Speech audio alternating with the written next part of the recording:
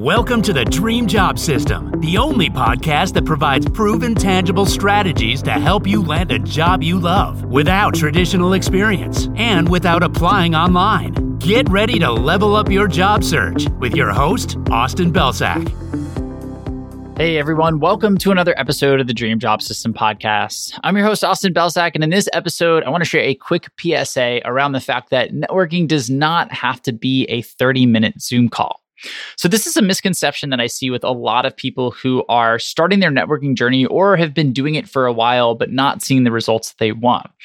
And this comes from the traditional idea of networking and the traditional strategies of networking, right? So when we think of networking in a historical sense or a traditional sense, it's typically, you connecting with somebody and likely going to meet them in person and having a conversation with them for 30 minutes, right? So the classic coffee chat is what comes to mind for me here.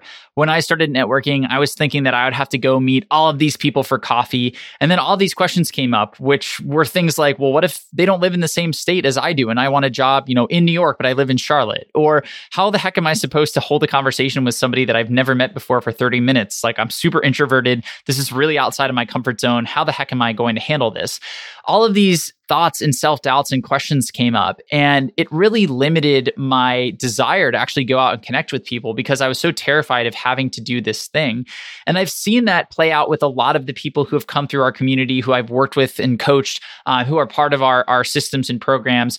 They think that in order to network with people, you have to go meet them for 30 minutes for a coffee. Or now in today's world, with the pandemic and moving forward, that's typically going to be like a 30-minute Zoom call, right? And that's not the case. And in fact, that's likely not going to be the best way to build a relationship off the bat. So let me take a step back and provide some context here. First and foremost, when we think about building relationships, this is actually something that we've been doing for our entire lives. So when we think about good relationships and bad relationships, there are common criteria that can be applied to both. So for bad relationships, they tend to be conditional, right? So they tend to be a setup where the other person's only doing something if you do something for them, right? And they tend to be convenient, where the other person is only around when they need something from you, but then they're nowhere to be found when you need something from them. And the other person typically has an agenda, right? They're doing things because it furthers their interest, not because they want to help you or because, the benefit of this thing is, the help that you get or the fact that they're being altruistic to you. Like, it's all about them. And if we think about any of the people in our lives who we don't have great relationships with, there's typically one of those or all of those factors involved there. But for good relationships, those also have a set of common criteria, which are, typically one person is adding value to the other without the expectation of reciprocity. And so both people just end up in this place where we're starting to add value and we're not necessarily expecting something in return, but because this other person did something valuable for us, then we want to do something valuable for them. That's just human psychology. These relationships are typically built on common ground, right? There's something that we have in common that forms the basis of this relationship, whether it's a shared interest or a shared goal or some shared history or anything else.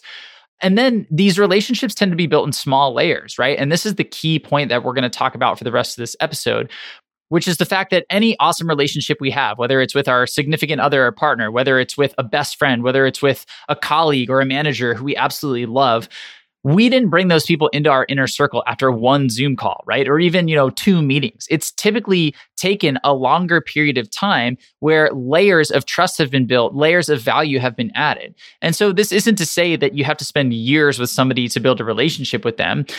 But it is to say that you're probably not going to form a really tight bond with somebody to the point where they're going to be willing to advocate for you and do stuff on your behalf after one call with them.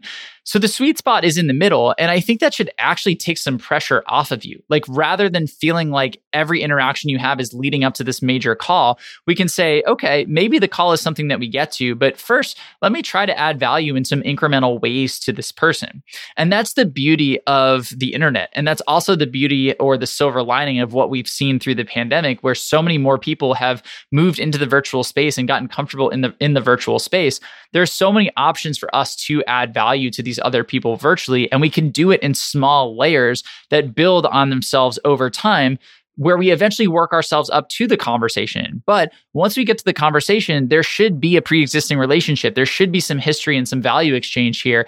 And so when we enter the conversation, this person isn't a total stranger. We're not doing this, from zero. Instead, we have some talking points. We know what the common ground is. We maybe know a little bit about them and their goals. And so we can build that into our conversation. We can operate based off of that. And that makes the conversation so much more fun and so much less stressful. And so that's what I want you to think about when you're doing this networking, when you're going out there. When you find a contact that you want to connect with, try to build a plan that includes multiple touch points rather than just asking them to get on one Zoom call.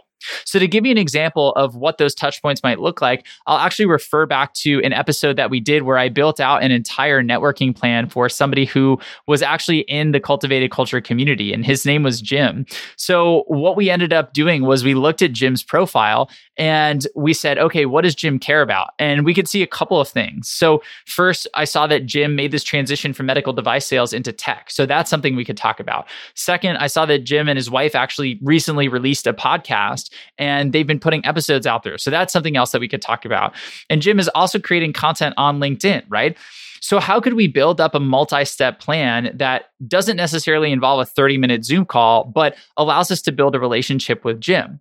So one of the first things that we could do is just start engaging with him on LinkedIn, right? He's putting himself out there. He has these posts. Anytime we show up and we're supportive with comments, likes, we're going to get our name in front of him in a positive way. So maybe we do that with every new post that he puts out there, and we plan to do that for a couple of weeks. Then concurrently, we see these other options, right? We see the interesting career change that he made and the podcast.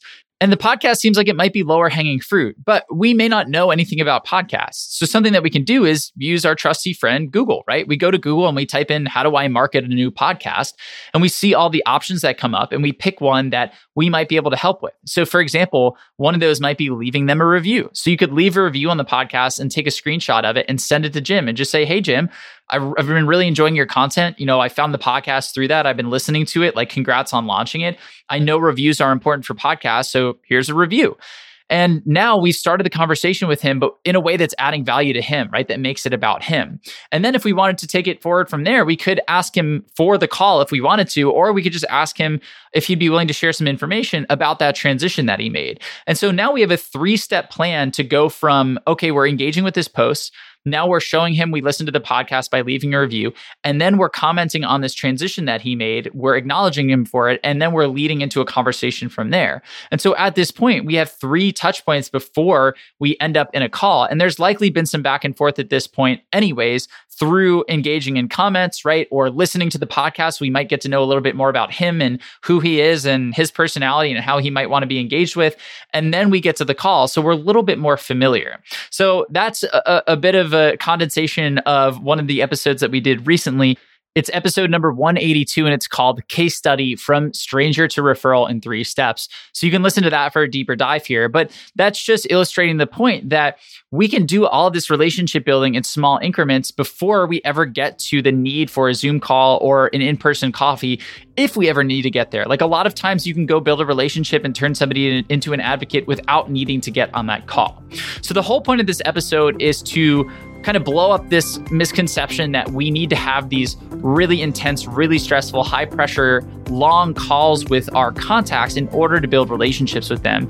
When in real life, the best way to build relationships is frankly to do the opposite, break it down into much smaller chunks and add layers of value over time. I think you're going to find that relationship building is going to be a lot more fun that way. It's going to be less stressful, and it's also going to be more effective.